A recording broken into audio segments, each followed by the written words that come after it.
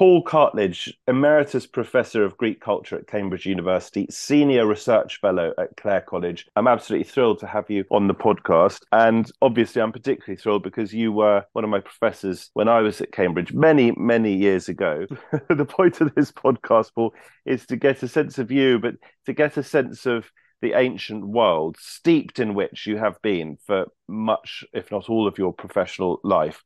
And I want to give people just a sense of what it was like all those years ago. I want to start, if I may, by just asking you, though, provocatively, and I ask this as a classicist myself, what's the point of classics? It's to understand ourselves, obviously. Someone once said that all history is contemporary history because unless it means something today, to the audience for which the historian is either writing or speaking, it's meaningless, and therefore in a good sense, it's contemporary. Then in a slightly more dubious sense, we bring to the study of the past our experience, personal and collective, and also, of course, our own personal history. So I've been at this for over 50 years, and one has to be very, very careful not to interject yourself, not, in other words, to be anachronistic. Hindsight's great. 2020 hindsight is wonderful. But on the other hand, to see the past through spectacles which are contemporary that distort, that's not a good plan. Thanks, by the way, for having me on your podcast. And we are going to talk about ancient history, but we won't rake over the ancient history of our pedagogical relationship. Well, our pedagogical relationship, I'm not sure I quite said the word right there, intimidated as I am by being in the presence of my former professor. But no, it was a very positive one from my point of view. I thoroughly enjoyed being taught by you. And in fact, this is not our first professional engagement because many years ago, not as many years ago as when I was your tutee or supervision person, but in 2012, ahead of the London Olympics, we went off to, well, via Sparta together to Olympia to Yeah. retrace the steps of the ancient Olympians. And we made a film together as part of my On the Road with series for the BBC. It was terrific fun. And Greece is just exquisitely beautiful. People know the islands. But if you'd make the drive that we did from Athens Yes. to Olympia and going through that extraordinary countryside, those wonderful landscapes, and indeed, although we were in a car, of course, with our camera crew, retracing the steps that would have been walked by those ancient Olympians when they were coming from Yeah. Athens to compete in those Olympics. My goodness, it's a beautiful country. Well, of course, they came from all over the Greek world. You mentioned Athens, but they might have come from what's today southeast Spain or southern France, northern Black Sea, that is Ukraine today, or indeed later on in the Olympics, they came from North Africa, from Egypt, from Libya. So the Olympics is actually a very good place to start with the ancient Greeks because it's pan-Hellenic, all Greek.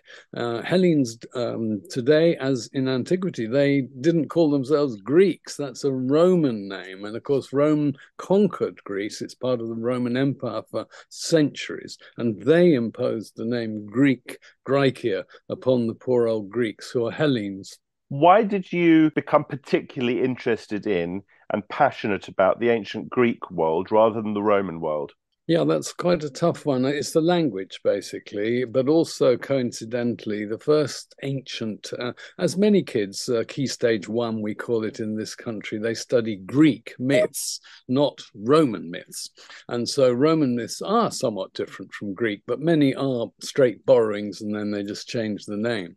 So my first encounter with the ancient Greek world was through Kiddy's version, I was 8 years old, of the two great Homeric epics, the epics attributed to somebody, whoever if he really was just one person called Homer, the Iliad and the Odyssey. So I fell in love, I mean, I shouldn't have done probably, but with Achilles in the Iliad and with the dog Argos in the Odyssey. In book 17, Odysseus comes back to his native island Ithaca, which is in the western part of mainland Greece.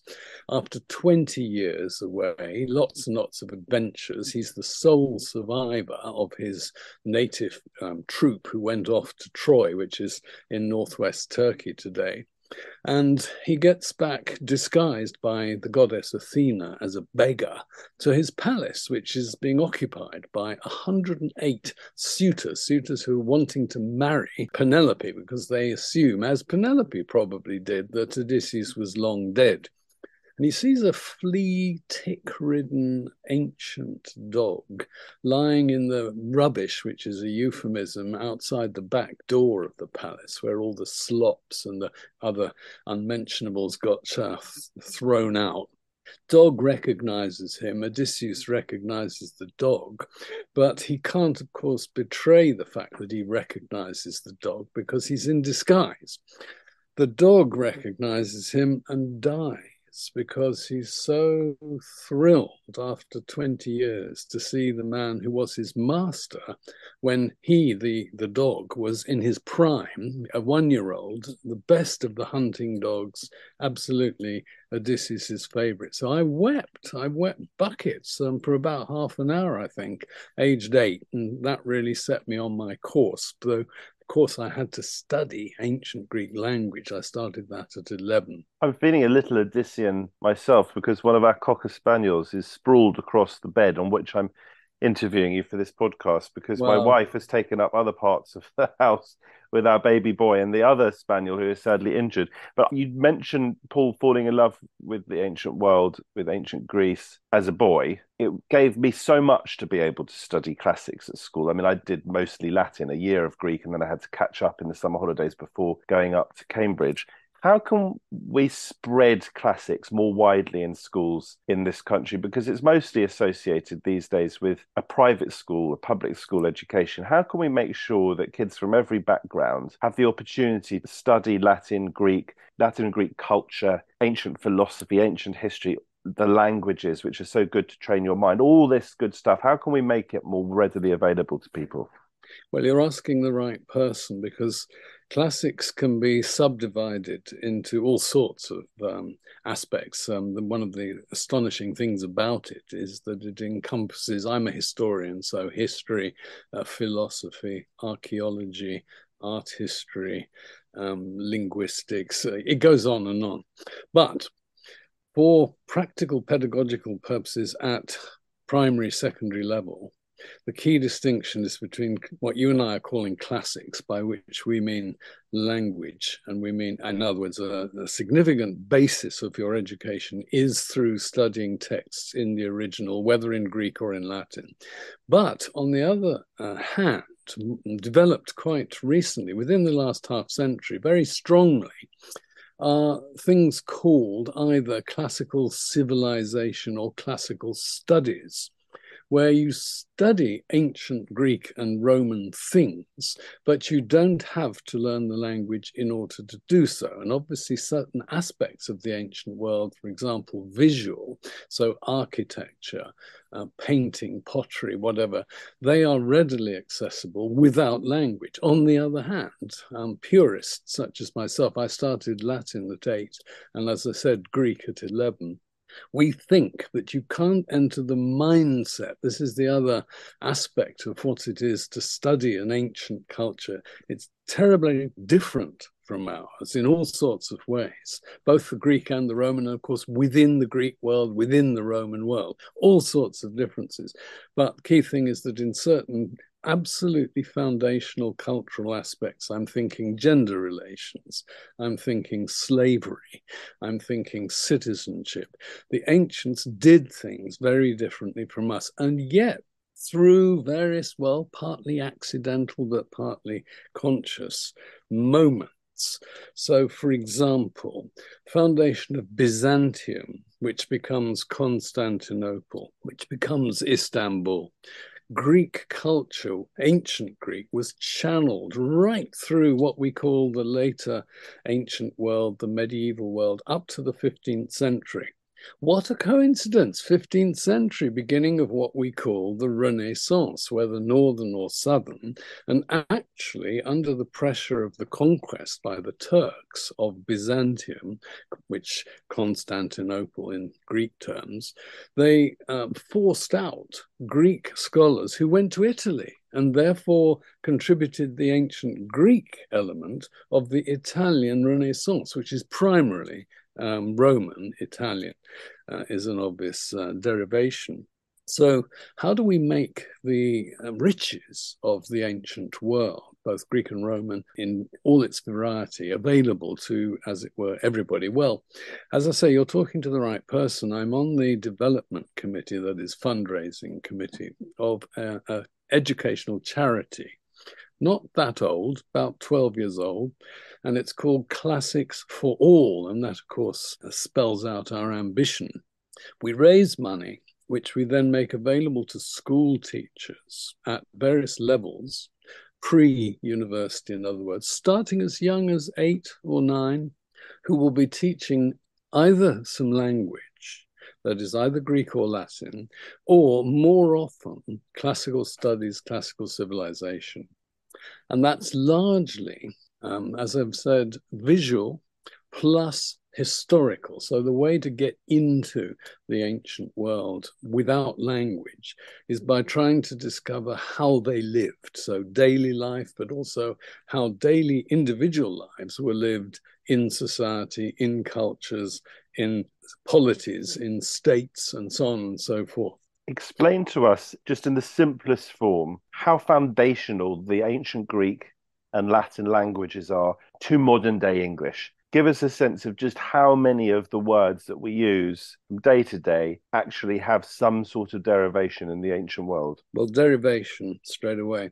It's guesstimated something like about a third of English, which of course now we should really say Englishes, because from this part of the world I'm speaking to you from Cambridge, it's spread out, of course, across the Atlantic and then across the Pacific down to Australia, Australasia. About a third, and a large percentage of that third of both Greek and Roman origin, etymological bases of English vocab, is scientific. So photography, all kinds of technical medical terms. I'll give you my favorite ancient Greek word, which still for medical practitioners exists, borborygmos. And that means it's an onomatopoeic. There's another Greek derived word. Onomatopoeic word for tummy rumbling. So you can look at it in various levels, in other words. Let me give you another one, democracy. Now, how did democracy come into English? Not directly from Greek, but from the French, démocratie. So there are roots. In other words, the lifting or the derivation is not a linear, sequential route, but sometimes it takes various doglegs or various diversions before it actually comes into English. But the short answer is a terrific amount.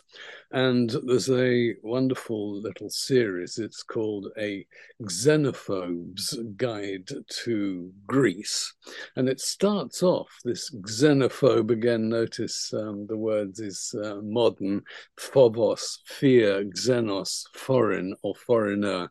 A Xenophobe's Guide to Greece and the Greeks starts with about 2 or 3 pages of how we couldn't talk about, and then, as I mentioned, photography, which literally means light writing, photography, without the ancient Greeks, because these terms are needed for us to be able to speak. Camera is another one, by the way, which is the Latin-derived part of photography today.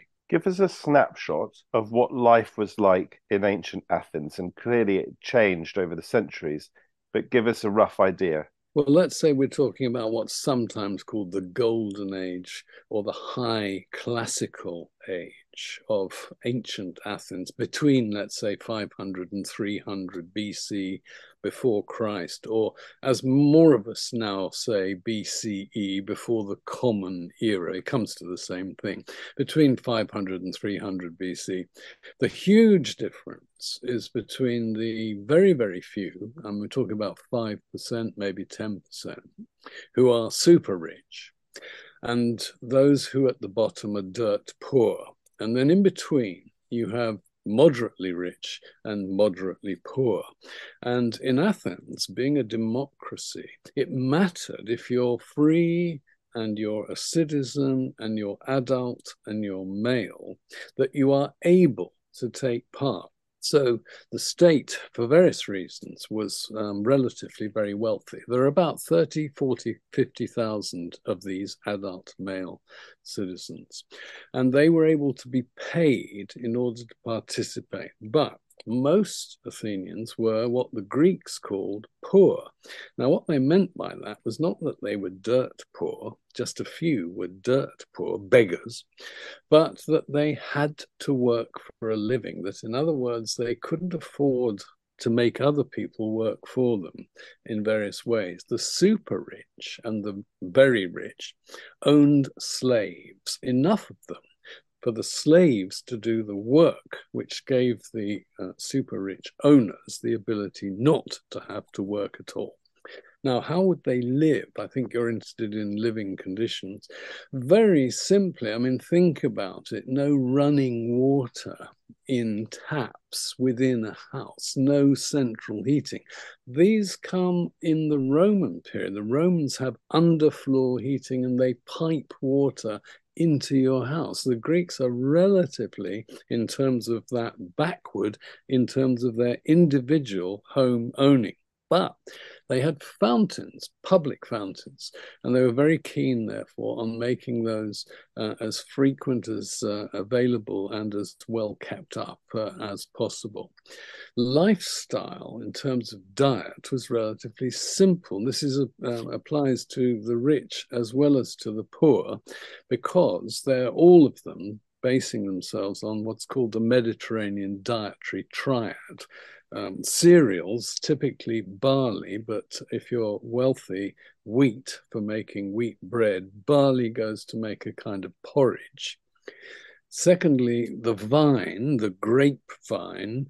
Greeks, men, women too, liked their wine, but they typically drank it diluted, 3 parts water to 1 part wine, which to us is pretty extraordinary. I mean, was their wine that strong, or did they simply like to drink quite a lot of it? And it was a way of getting water. You have nicely flavored water. It's a very interesting difference in culture. Greeks were one of the very earliest peoples to have wine, but also to make wine central to their culture. And then the third of the Mediterranean triad is the olive. These go back thousands of years, and you can't fail to be struck when you go to Greece by seeing huge olive groves. And the olive is normally consumed not as we tend to do, or we also do today, as fruit, but as oil. So most of the ancient olives were pressed. In fact, most are still pressed, but many more olives today are eaten as olives, not as oil. And the oil was used for cooking and for lighting, because without any artificial light, you have little clay sort of containers in which you put a wick and you have the olive oil, you light the wick, and that is your light. So you have lots and lots of them. And sometimes they might be buried with you if they were particularly fancy with nice pictures on them, but most of them were just plain clay, fired clay, pottery. So very simple type of lifestyle, except, as I say, for very few who could import luxury, for example, fish. Now, we might think fish today would be so ubiquitous. You know, Mediterranean coastline, the Greek one is huge, very, very long, lots of fish, yes, but there are relatively few social species of fish that are easily caught with ancient methods of catching, no huge drag nets at the bottom of trawlers, which are powered, of course, by carbon fuel. And so the actual diet of even the very rich, they might have fish. I mean, fancy fish, relatively rare fish, tuna fish, for example, but that wasn't a normal part of the average ancient Greek's diet. I mean, we hear a lot about animal sacrifice in ancient mythology. Presumably, the Athenians would eat meat as well. Well, absolutely. But you make the point, sacrifice, which has religious overtones. The ancients would regularly sacrifice if they owned a few sheep or goats, which in the country, and most Greeks, by the way, were peasants. They weren't urban dwellers. The urban population of Athens was exceptional. I mean, exceptional being so large. And so they would sacrifice maybe a wedding or maybe the birth of a child, to mark, or a death. And then, of course, rather than giving up the meat, it would be cooked on an altar.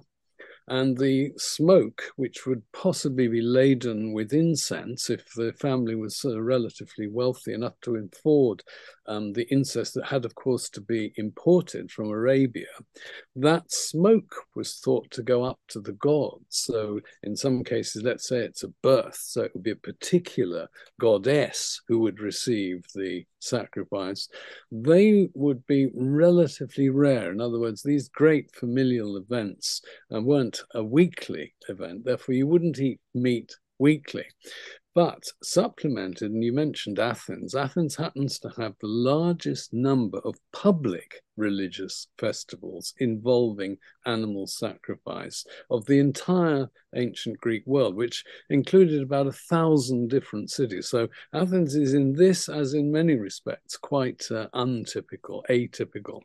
And we hear about, in the festival of Dionysus, on one occasion, in one year, I think it was 333 to 2 BC, as many as 240 bulls being slaughtered. And the point about bulls is that is Dionysus's special animal. So Demeter, the goddess of fertility, human, animal, and crops, she gets pigs, and especially piglets, sacrificed to, and so on and so forth. So how seriously did the ancient Athenians take their religion overall? And did they share the same religion as other Greek cities, other ancient Greek cities? No, that's a good question. They didn't have a word for, the famous phrase, the Greeks had a word for it, because ancient Greek was one of the richest human languages there has ever been. But they didn't have a word for religion as such, which is, of course, derived from Latin, religio, which has the element of lig, as in ligature. So it means binding. It means the awe you feel in face of the supernatural or the divine. So, yes, they took it desperately seriously. And as I say, these religious festivals, which occupied over a third of the entire year. So some festivals were 5-day festivals, the annual festival of Athena, the patron goddess of Athens. That was a several-day festival and so on. They took it desperately seriously because they believed there was a kind of contract between the divine. And it's, of course, important to remember the Greeks were polytheists, not monotheists. They had a pantheon, many gods and goddesses, some superior to others, being more powerful, more beautiful, more terrifying, whatever, than everyday ordinary gods. And so they would take the compact between themselves, humans, and the immortals, that's the key thing about gods, they never died, very seriously indeed, because if the immortals were not gratified, and if they were indeed offended by humans, by impiety, then they would wreak havoc, they would revenge themselves. This is the thought on humans in various ways. For example, Apollo. Suppose you weren't nice enough to Apollo, and you suddenly found yourself suffering a major plague, as the Athenians did in 430 BC. Well, who sent the plague? Apollo. So you've got to do desperate attempts to remedy the defect. Whatever you've done wrong, you start sacrificing, praying to, doing all sorts of things for Apollo.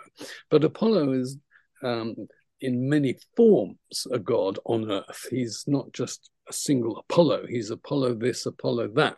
And one of the Apollos, you and I remember at Olympia, we had a bit of an experience of. One of them was he who turns away flies, because apparently at Olympia in August, when the Olympic Games were held, there was a plague of flies. So among all the other discomforts of being a traveler or a competitor, you had to suffer them. So there was an Apollo who turns away flies. That was his nickname or his epithet. How did democracy in ancient Athens work in practice? Women were excluded, slaves were excluded. How did it operate on a day-to-day basis? Yeah, we've got to distinguish levels here. And we're talking, let's be specific about Athens. There were actually probably over 100 out of the 1,000 Greek cities which had some form of democracy at some period within the period that I've been talking about, the 5th, 4th centuries BC. So let's just focus on Athens, which from about 500 to the 320s, with some gaps, had a version, in fact, several versions, not all at once, of democracy. Democracy means in Greek, demokratia, the power, the force, the might of demos. Now, people often say, oh, well, demos means people. Well, yes, it does. But the key question is, how does the people have power, and which people have power within the people? So demos can have another meaning, and it's very crucial, critical. It means the masses, it means the majority, it means the poor. So if you are a member of the elite, the rich, the non-poor, for you, democracy could seem uncomfortably like the power, the might, the force of the masses of the poor over you. Because, by definition, the poor are the majority. And the key element in terms of decision-making of any democratic decision is that it is by majority voting by people who are absolutely equal in their political standing. That is, each one of them, regardless how tall they are, how stupid they are, how well-bred they have one and only one vote, which they express in different ways in different forums. So in the assembly, you raise your right hand. Assemblies would be peopled by something like 6,000 to 8,000 out of the 40-odd thousand in toto. So at any one meeting, let's say you might have 1/8 of the entire citizen population attending and hearing speeches in the open air, proposals put to them pre-deliberated by a council which had been chosen by lot, which is the democratic way of selecting anybody for any function, as opposed to election, which is inegalitarian. It favors the well-off, the better speakers, the more good-looking. We know all about that, but we still think that elections are the most important thing about democracy, because you're electing, in our case, representatives, whereas the ancients didn't do representative democracy, they did direct democracy. Whereas in the law courts, the 500, it might be, as in the case of the trial of Socrates in 399, or it might be a smaller number if the case was less majorly public political, 200, anyway, lots and lots of jurors to avoid bribery. They voted by casting a bronze ballot into a pot, and the pot would be either yes or no when the question was, is so-and-so guilty as charged? Or it would be, I'm going for this sentence, which is what the actual person found guilty might propose, or I'm going for this one, which is what the prosecutor or prosecutors might propose. So in Socrates' case, he rather stupidly proposed a much too lenient sentence. So actually more people voted for him to kill himself, that was what taking the hemlock meant, than had voted him guilty of impiety. And that goes back to your question about religion. He was found guilty of impiety. Paul, of all the figures that bestride that period that you're particularly interested in, you mentioned Socrates, for example, but of all the figures, and I'm thinking of playwrights, I'm thinking of politicians, I'm thinking of soldiers, who really stands out for you? Who do you have a particular soft spot for, and why? Nice question. Well, if it's Athens and democracy, it's hard to avoid Pericles, who was himself an aristocrat, one of the elite few rich, for whom, therefore, democracy was not a natural form of governance because it didn't specially favor him. But he was apparently a convinced radical democrat, and he led Athens for 20-odd years, in very, very different and in other words, changing and difficult circumstances involving plague, involving war. He's a controversial figure, both for his private life and for his public life. But overall, I'm going to be writing a book about him actually fairly soon. I find him more admirable than not admirable. Now, that's an Athenian democrat. Let's think of someone from another city. And I'm thinking here of someone I've written about in the context of another city, quite different, often Athens' enemy, Thebes, which is in central Greece. It's about 90 kilometers, 55 miles to the north and west of Athens. And in the middle of the 4th century, so in the 300s, actually in the 370s, 360s, it produced several leading both politicians and statesmen and generals. And the leading one of all, and he's interesting also because he is said to have been some sort of a philosopher as well, a Pythagorean philosopher. At any rate, he's called Epaminondas. And he was both a brilliant strategist and tactician on the battlefield, won 2 absolutely major battles, first against the Spartans and then against the Athenians. But he also was a political innovator. He was a federalist. Now, the Boeotian state, of which Thebes was the principal city, was a federation. So he's not actually inventing the notion of federalism, but he expands it, he exports it to the Peloponnese, an entirely new city, megalopolis in Arcadia, another semi-new, because it's a revival of an old city, Messene. These are new cities altogether, and Megalopolis is a federal city, federal capital of the new federation of Arcadia. So he was, I think, a lovely man. He's what we'd call gay, which is an interesting thing. He never married, and he died in battle as a sort of Nelson figure with his then boyfriend. So boyfriend obviously had to be adult, and in Thebes, homosexual coupling could involve 2 adults, whereas the normal form of what the Greeks called pederasty involved a young adult male with an adolescent, that is a teenage male. So those 2 stand out as males for me. But what about the women? And they're the most interesting, and this is not coincidental or accidental, is Aspasia.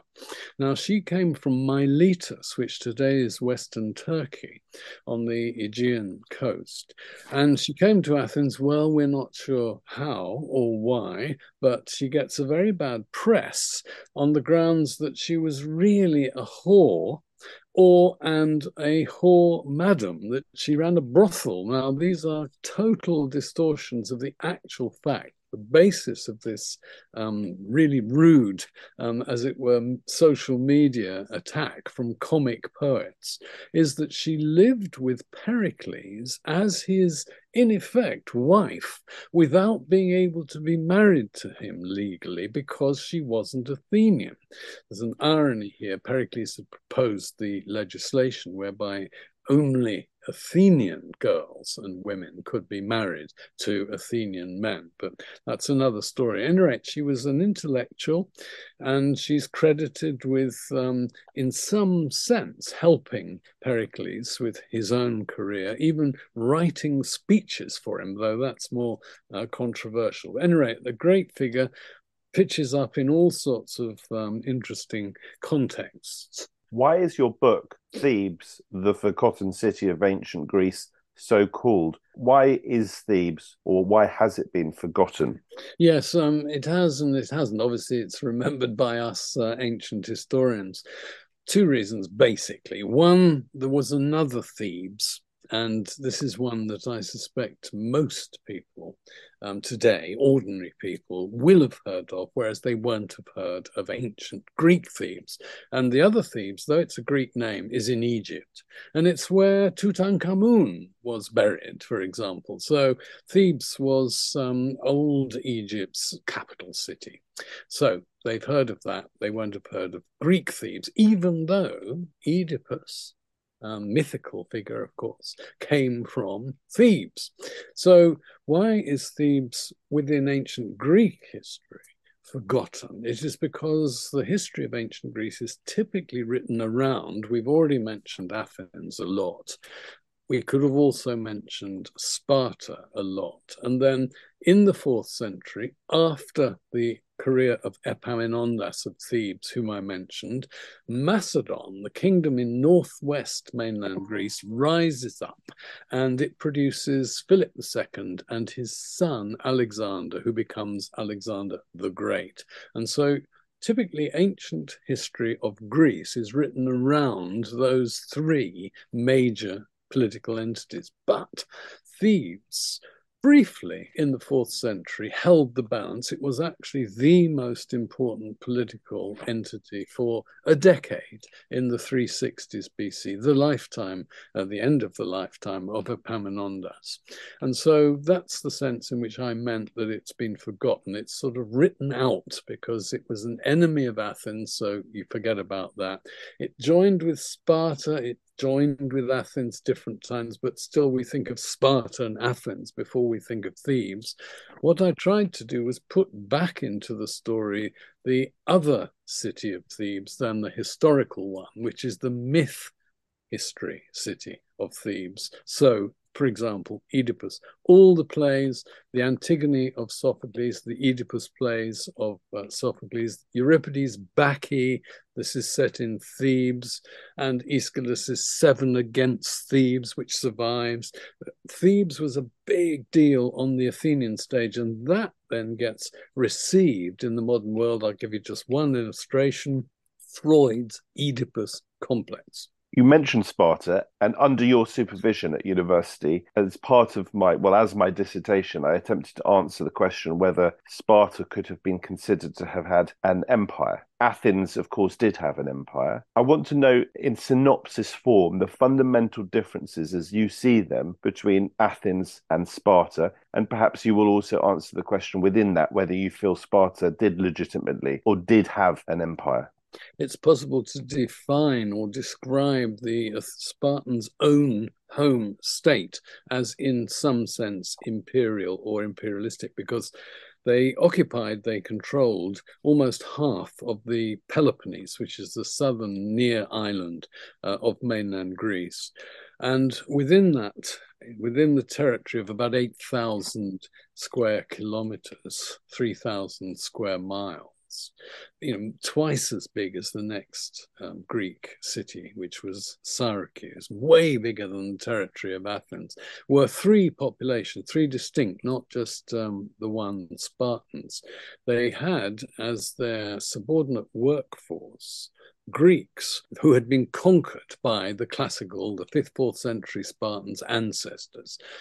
Curious decision to enslave locals and make them farm and do other menial economic services for them, both in the home in Sparta and mainly in the fields, growing the wheat and barley, the olives and the grapevine.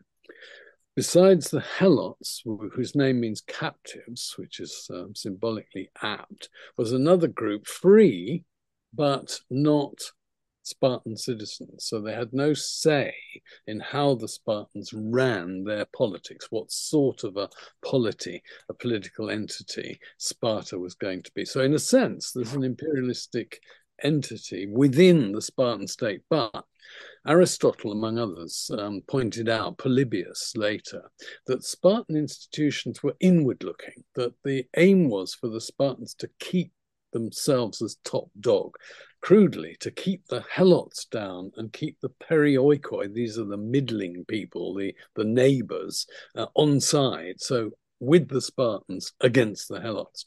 And so when the Spartans did attempt to export their power on a permanent basis, that is, you have tribute, you have an organization which has an object, an imperial other object, other than merely keeping in power or extending Spartan power. When the Spartans tried that after defeating the Athenians and their allies, the Athenian Empire, in a major conflict extending over decades, retailed by Thucydides, they tried it and they immediately failed because they were lousy governors, lousy administrators. They were too military focused and too internally. They weren't good at getting on with other Greeks on a long-term basis externally. And so the so-called empire of the Spartans, in that sense, disappeared very quickly. The Athenians' empire, by Roman standards, was, of course, piddling and very short-lived. It was about 50 years or so, and it had as much as 200 allies, most of whom paid relatively small amounts of money tribute to Athens. But the point was to get a fleet, to keep a fleet in operation, to enable the alliance to, as it was originally founded, repel the Persians who had come over in the 480s and had tried to conquer mainland Greece, this great empire stretching as far as Afghanistan, nearly into Pakistan and so on, all around the Middle East. They tried to add Greece, mainland Greece, to its empire in the early 5th century, been repelled. The Athenians took up the banner of freedom. We're going to get these Persians out of our lives for good. And to a large extent, they were very successful at doing that. Did the Athenians and the Spartans stay out of each other's lanes for the most part? Of course, there was the Peloponnesian War. Yes, good question. Well, for the most part, you've made the point correctly. The Spartans principally concerned themselves with retaining their hold on the Peloponnese and the so-called Peloponnesian League Alliance, a modern term, the main point of which for the Spartans was to enable them to maintain their position against the Helots, to prevent others, for example, the Athenians, intervening in their sphere, which was the Peloponnese and bits of central Greece. There were occasions when the Spartans and the Athenians allied against a third party, so against Thebes, and in a way against Macedon, when Macedon became a big, but Sparta and Athens could rarely collaborate for any length of time, and mostly they were either at daggers drawn, so a kind of Cold War, or, as you mentioned, what we call the Peloponnesian War, 431 to 404, on and off, with a bit of a peace in the middle of it. But at any rate, very, very long war involving much of mainland Greece, extending even to Sicily, bit to the further south towards Crete and so on. Eventually, the Athenians were defeated by the Spartans, but this was one of the ironies. It was Persian money, because the Athenians were the Persians' main Greek enemy. So my enemy's enemy is my friend. Sparta, therefore, is the friend of Persia. Persia gives lots of money to the Spartans. They build a decent fleet at last and defeat the Athenians at sea. So that's the end of the Athenian Empire, thanks to, ironically, Persian money. Another of your books is called Thermopylae, the battle that changed the world. My dad used to tell us stories about the Battle of Thermopylae when I was growing up, and I love to hear about it. Just very briefly, explain to us the significance of that, the bravery involved, and why you call it the battle that changed the world. Yes, there's obviously a publisher's imperative here, because you've probably come across other books that have as a subtitle the X that changed the world. In a way, everything changes the world. But the point of my using that title was that this battle, though a defeat, was nevertheless inevitably leading to the final resistance. So in other words, it was a preparatory battle. And if it had gone in a very different way, if it had been like England's defeat by the French at Rugby, if it had been a massacre in that sense, it wouldn't have done the Greeks any good. Now, why were there resisting Greeks in this pass in northern Greece in the first place? Because, as I've said earlier, the Persians conceived the notion of adding to their empire, which already went up to the western shore of what is today Turkey, so all of Asia, Asia Minor. They wanted to stop any Greek further west from intervening in. that sphere, let alone freeing any Greeks who were in the Persian Empire. And the Athenians were threatening to do that. So the Persians mount a massive invasion.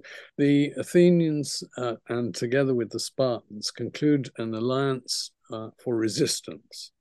And one of their earliest choices was, how do you stop them or put up a show of resistance by land? And so you choose the pass where the Persians' numerical superiority is going to be minimized. So you choose a choke point, and that is what Thermopylae is. It's about 1 kilometer long, east-west, and it has a very narrow point in the middle, and that's where the Spartans, led by King Leonidas and his 300 chosen elite task force, together with 6,000-7,000 other Greeks who had all sworn the same oath to resist the Persians, that's where Leonidas concentrated his resistance.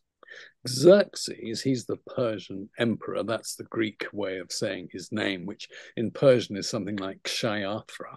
He leads this massive force, maybe 80,000, maybe 150,000. We're not absolutely sure. Camps outside the pass at the western end and expects the Spartans and the allies will simply give in, realizing they're wildly outnumbered. They're never going to be able to hold the pass, and they're going to suffer a great loss of life if they try. And the Greeks under Leonidas and the Spartans say, no way, Jose, we are not going to give in, so you're going to have to fight us. And the first 2 days are really very bloody for the Persian forces, which are a multi-ethnic force. Possibly as many as 20,000 of them were killed. To the Greeks, 1,000, something smaller. And that's largely because the Spartans were at the head of the defense. They're extremely well-trained, drilled, heavy-armed, hoplite, as the Greeks called them, infantry warriors. The Persians rely much, much more on weapons at a distance, so arrows, javelins, and they're much less coordinated, well-trained, etc., etc. But a traitor, famously, end of day 2, overnight, makes his way to Xerxes, says, look, Xerxes, there's a way round the back. Now, the Greeks, that is Leonidas and co., knew there was a way round the back because they'd posted a local force to guard that back route. Unfortunately, when Xerxes then sent in a really crack force to go by the back route and therefore to kettle the Spartans and so on in by going round to the eastern end of the pass, the people deputed to resist that move were totally useless. And so that comes the third day is when Leonidas and those remaining allies, because quite a lot of them had decided, look, the game is up. So including Thebans, they resisted. And it was indeed on the final third day that Leonidas was killed, mainly by Persian arrows rather than by Persian spears. Just give us in synopsis form, extraordinarily brief understanding of how you as an ancient historian go about being an ancient historian. So when I think of ancient historians, I think of Herodotus, of course, I think of Thucydides, but there aren't sort of millions of words written by these people. There's not that much that is handed down to us. So quite a bit of it, I imagine, is detective work. Yes, it's been likened to trying to make a jigsaw puzzle without having the picture that enables you to know what you're trying to make. It's more, actually, it's worse than that. And you mentioned Herodotus, Thucydides, Xenophon, and I've mentioned Polybius before. There are headline, narrative, both interpretive. They're not just telling a story, they're narrative and analytical writers.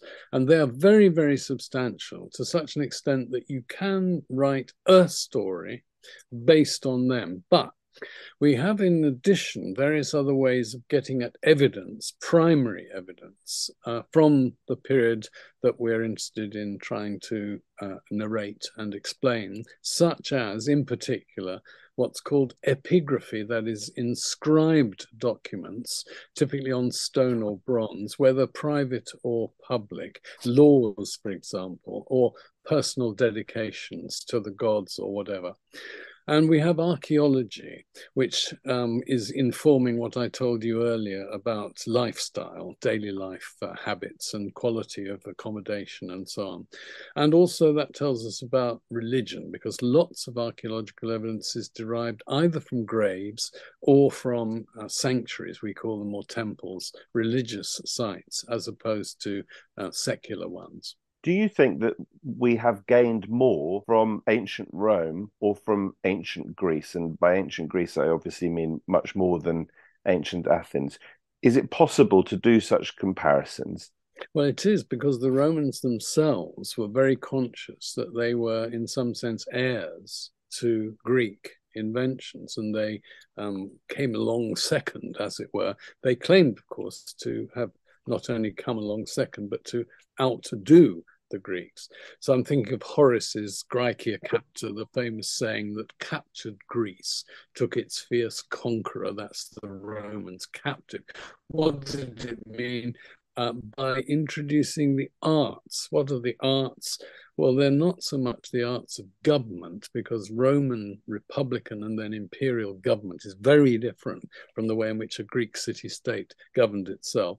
But the arts, the high culture, music, poetry, dance, literature, and all that sort of thing. So the Romans who thought about things, who wrote political theory, and the most famous is, of course, Cicero. He did comparative study of Roman institutions versus Greek. And he preferred, of course, being Cicero, his own. But so far as we're concerned, looking back, the lineation in terms of cultural heritage is far more on the side of the Roman than of the Greek.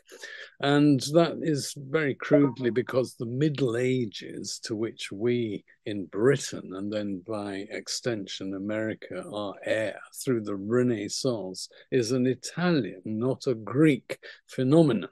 So I mentioned Byzantium, but that got conquered in 1453. That was the end of any direct linkage between the Greeks and the Western world. In fact, Greece and the Greek world were cut off for the next nearly 4 centuries, while the Renaissance, while the early modern period, the scientific revolution, the technological revolution, the industrial revolution, all these things passed Greece by. So we are the much more direct inheritors of Rome than we are of Greece in political terms. And if you like to talk about certain types of technology, well, the Greeks invented an alphabet, which we still use, which the Romans borrowed and which they then handed on to the rest of the world. But that's only one kind of graphic technology. The heavy lifting, the engineering kind, the aqueducts, the road building, we owe, of course, much more to the Romans than we do to the Greeks. I want to use up my remaining questions because we're running out of time. I know you have to get on. By just shouting out some names, some famous names from ancient Greece and beyond to you, and asking you in a minute or two for each, just to sum up why they're so significant. So I'm going to start pre-ancient Athens, pre-ancient Greece, with Homer, and tell us about his significance. Clearly, he's credited with the Iliad and with the Odyssey. Did he really exist? And if he did really exist, how long before that golden period of ancient Athens that you've been talking about was he around? It's probably best to think of many Homers, but each poem has a guiding theme. The brilliance of both the Iliad and the Odyssey is that one theme unifies a terrific amount of material. So the Iliad is epic and battle, and it's called Iliad because that is the name for Troy, which is the object of the Greeks' expedition, their siege for many, many years. So there, if you are a young man in particular, you read these fantastic feats of bravery, but also some really horrible descriptions of physical injuries. So that's, if you like, more of the boys' toys type of work. The Odyssey, on the other hand, has lots and lots of roles for major women, both secular and sacred, both human and divine. One of my favorite characters in all ancient Greek literature, and the epics of Homer are the foundation of all Western literature. Full stop. One of my favorite characters is in the Odyssey, and she's Calypso, and she's a sea nymph. She's divine, and she ensnares Odysseus, the eponym of the Odyssey, for 7 years. And he pretends that he's weeping and wailing, but I don't think he was weeping and wailing all 7 years to get back ultimately to Penelope and Ithaca. Given that the works of Homer, from the various Homers, if there were various Homers, or from the one Homer, given that they were handed down orally, it was an oral tradition, spoken poetry, how is it that the texts which we study today were actually put down? Who did the putting down of these texts into a form that we recognize today, and when? Completely right. They are, in technical terms, oral, and they are formulaic, because that's the way in which the poet, who is without the aid of writing, remembering what he has heard and then elaborating. It's like a jazz musician doing variations on, but he needs to have certain stock phrases which will fit, because this is metrical poetry, not free verse. He has to have phrases and so on. Anyway, to answer your question, without the alphabet, so in other words, able to write 24, 26 letters which will capture every sound that you can speak, borrowed from the non-Greek people called the Phoenicians, and Greeks called them the Phoenicians, in about 8th century, so let's say 750 to 700 BC, within a 50-year period, it's thought of the invention of an alphabet. People had got enough memory and stamina using papyrus from Egypt, so you've got to have a certain amount of trading going on. They would transcribe thousands of lines, 15,000 Iliad, 12,000 Odyssey. And so there would be very, very few copies. And the premium would be on learning when whoever Homer was, invented the Iliad, which is the anger of Achilles, invented the Odyssey, which is the travels and travails of Odysseus. They then would produce, if you like, the first copies by 650 BC. Plato. Why does Plato still matter so much? Well, one modern political and mathematical philosopher actually said that all Western philosophy is but a series of footnotes to Plato. What was meant by that was Plato, both as a logician and as a moral political philosopher, enunciated pretty much all the basic tools that you need to do epistemology and other kinds of logic, enunciated the basic concepts, democracy, oligarchy, that you need to do political philosophy, enunciated it was actually much developed by his pupil Aristotle, but at any rate, the basis of the moral, ethical concepts that you need to work out what is a virtuous life, how should one live a good life as opposed to a vicious life. So Plato, utterly foundational. Why do all his works that he wrote survive? Because he was a brilliant stylist, and so part of the reason is that he just wrote brilliant Greek, Athenian, Attic Greek prose. Alexander the Great, give us a sense of the scale of his victories. The problem with him is, in a way, the great, and continuing debate surrounds, do you mean great because he achieved great things, not necessarily good things, but things that are on a huge scale that change the world, as in a different way the Battle of Thermopylae did? Or do you mean that he actually was great and good? So what he did and the achievements were also positive. Well, he reigned for just over 10 years, and he came to the throne aged 20, so very young, and he led men in battle, 4 major battles, a couple of major sieges, huge distances, into very alien territory, fighting against totally unforeseen and unknown types of forces, for example, scythed chariots or war elephants. In all cases, he came through ahead. On the other hand, he made some terrible decisions. He unnecessarily, excessively had massacred various populations. You can draw up a balance sheet and the ledger, and it's quite difficult, even in military terms, to see which would come out ahead. On the other hand, this is where I focus. His legacy or legacies, both Eastern and Western, are unanswerable. In other words, very few other figures have become as famous in many, many national literatures. Over 70. He is credited with extraordinary feats which he couldn't possibly have achieved. Why? Because he was such an amazing person in reality.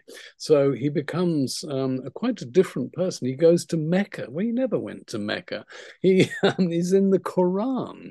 He goes up to heaven in a chariot pulled by mythical creatures. He goes down to the bottom of the ocean in a bathyscaphe. All this is in literature after his death, originating in the foundation of Alexandria, which he did lay out the terms for, the foundation stones of, in Egypt. It becomes the intellectual capital of the ancient world before Rome. And it's through Alexandria that you mentioned the Homeric epics were copied, and then they were made fair copies in the Alexandrian library. Well, now all that is due to, had Alexander not existed, none of that would have happened. I want to finish with a little bit of literature, and I loved studying ancient literature at Cambridge. The great playwrights, thinking of Euripides, a tragedian, Sophocles, a tragedian, Aeschylus, a tragedian, and of course the writer of comedies, Aristophanes.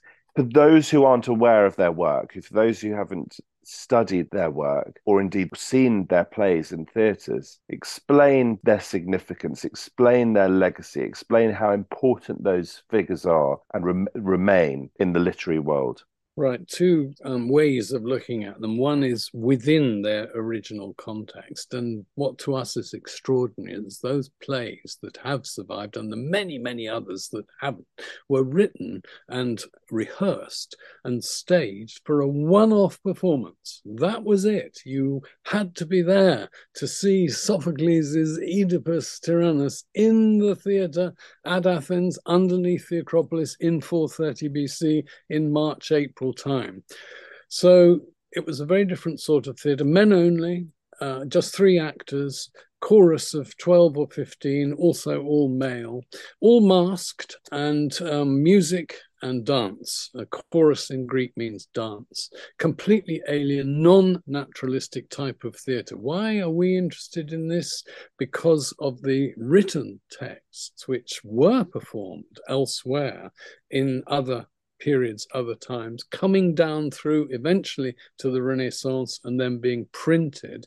What is it about them that captured the imagination? Well, they're at the root of modern Western opera, the stories and the very notion of theatre in that way, in the open, in the round, that kicks off in Italy, the modern operatic tradition. But why we now, I think, find them particularly interesting is that the elemental nature of the moral and political dilemmas are not unique to ancient Athens. They have a resonance, for example, dictatorial power. Should it be, and if so, how should it be resisted?